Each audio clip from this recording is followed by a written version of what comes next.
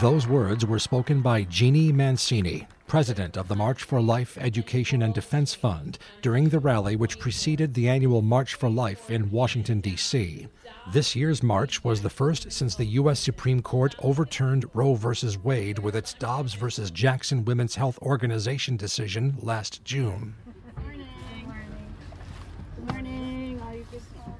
It was also the first time since the COVID pandemic that the Catholic Diocese of Buffalo officially sponsored a pilgrimage to the annual march. Among those riding the bus to D.C. was Bishop Michael Fisher. It's certainly, we have a lot to rejoice in, in the overturning of Roe versus Wade. At the same time, we still have a lot of work ahead of us. And we want to encourage, this march, I think, is encouragement that we continue to speak out for the vulnerable, for life, for babies, and also, for just also the dignity of the human person. While the reversal of Roe v. Wade ends guaranteed legal abortion at the federal level, it does not entirely outlaw the practice.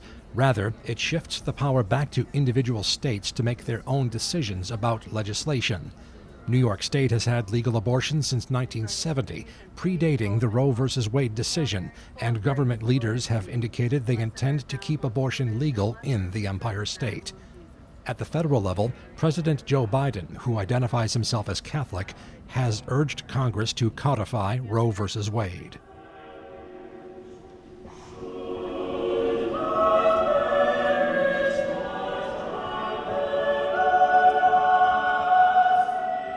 On the eve of the rally, a mass opening the National Prayer Vigil for Life was held inside the Basilica of the National Shrine of the Immaculate Conception.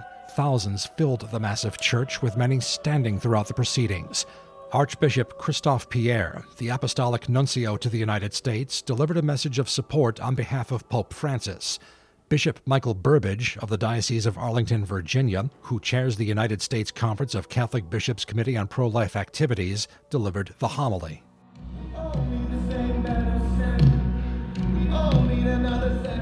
By mid-morning Friday, January 20th, the first attendees began arriving on the National Mall for the rally and march. Music entertained the growing crowd until the rally formally began. The first speakers included Jeannie Mancini and several elected officials, but the crowd got more excited when the other guest speakers appeared on stage. Former National Football League coach and now television commentator Tony Dungy and his wife Lauren were among them. Dungy referenced the recent medical scare of Buffalo Bills player Damar Hamlin, and after reminding the crowd that Hamlin is recovering, explained the parallels of Hamlin's story and why they were there on this January morning. An unbelievable thing happened that night, a professional football game with millions of dollars of ticket money and advertising money on the line. That game was canceled. Why? Because a life was at stake. And people wanted to see that life saved. Even people who aren't necessarily religious got together and called on God. Well, that should be encouraging to us, because that's exactly why we're here today.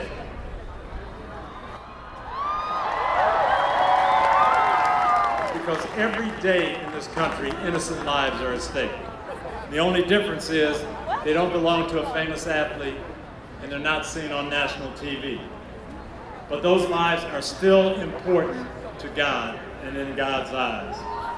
Also appearing was Gianna Emanuela Mola, daughter of St. Gianna Mola, for whom the Diocese of Buffalo names its pro-life pregnancy outreach services.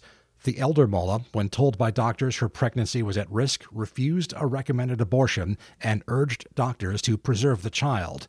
Gianna Beretta Mola died days later. She was canonized in 2004. That child that she wanted spared, Gianna Emanuela Mola, was now standing before this extensive crowd.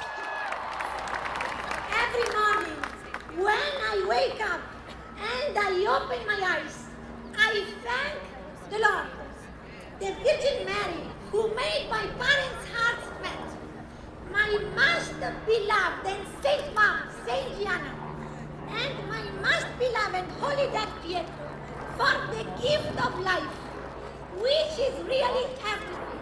I can tell you, I I would not be here now with all of you if I had not been loved so much.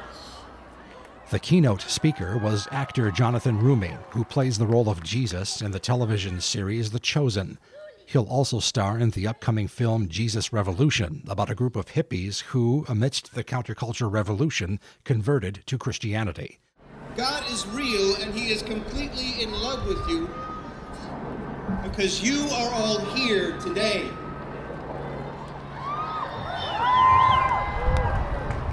History has been made. Life has triumphed in an extraordinary way. And the light of the world, who is Jesus Christ, the author of life, his light has burned so very brightly within each and every one of you, irrespective of your specific beliefs, compelling you forward for one reason or another to stand together today and fight the noblest and worthiest cause possible, which is to allow the unborn the right to enter into the world and defeat those earthly forces that wish to destroy the very evidence of them. Rumi spoke of what he described as an outgoing shift in pop culture media away from God over the past couple decades, replacing him with increasingly darker and more sinister themes, some subtle but some upfront and obvious. Rumi warned that many young people, especially those unrooted with a faith in God, are susceptible to such images.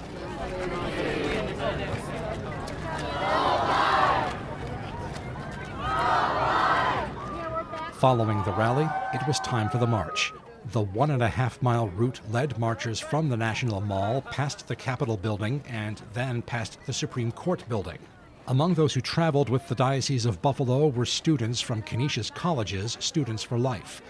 Canisius student Olivia Rotowski spoke of the changing dynamics of the abortion issue post-Roe and the work she and her peers are doing to promote a pro-life environment on campus. Between different organizations and pharmacies now prescribing the abortion pill, that is also a huge challenge. And then being on a college campus, you're constantly surrounded by that battle. So our school is really working to kind of facilitate students' access to support.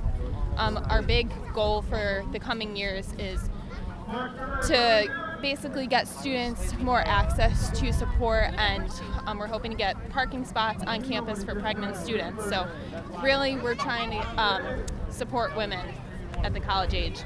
A separate bus traveled to Washington from Buffalo, carrying students and faculty from St. Francis High School and St. Joseph Collegiate Institute. That delegation arrived a day earlier and spent time at the Holocaust Museum as part of their own pro-life pilgrimage. While riding to Washington, Bishop Fisher expressed his pleasure at seeing so many young people traveling for the pilgrimage, calling them courageous.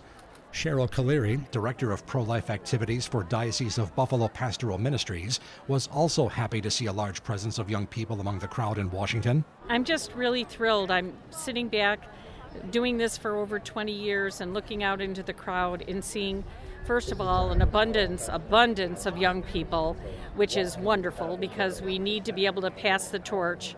And of those young people, so many young men. I am so thrilled to see all the men that have showed up. I believe that one thing when people say, Roe v. Wade is overturned and we have to be joyous, one thing I think that we need to reflect upon is how we've allowed a voice at this point for men to be able to stand up not only for themselves and for children, but for the women that they love, for the babies that they create as well. Of course, for many years, many arguing on the side of legalized abortion have contended that it's an issue concerning women's bodies, thus men are not qualified to have a say in the matter. Caleri was asked for her thoughts. I probably was over 20 years ago, one of those people that said, I wouldn't do it, but I shouldn't tell anybody else. But made in the image and likeness of Christ, I have really found that the more we stick to what God has asked us to, which is to protecting life, made in his image and likeness, he won't let us down, he won't abandon us, and he wants men and women alike, because men and women are the ones who create the gift that he gives us. It's unknown exactly how many people arrived in Washington for this year's March for Life. The National Parks system did not provide an estimated head count, and even March for Life organizers were unable to measure overall attendance. Prominent newspapers, including the New York Times and Washington Post, quantified the turnout as thousands, while television news networks, including CNN and MSNBC, did not mention numbers. But by glancing at the span of people at the rally, the count looked like it could be in the tens of thousands, perhaps in excess of 100,000 people, perhaps more.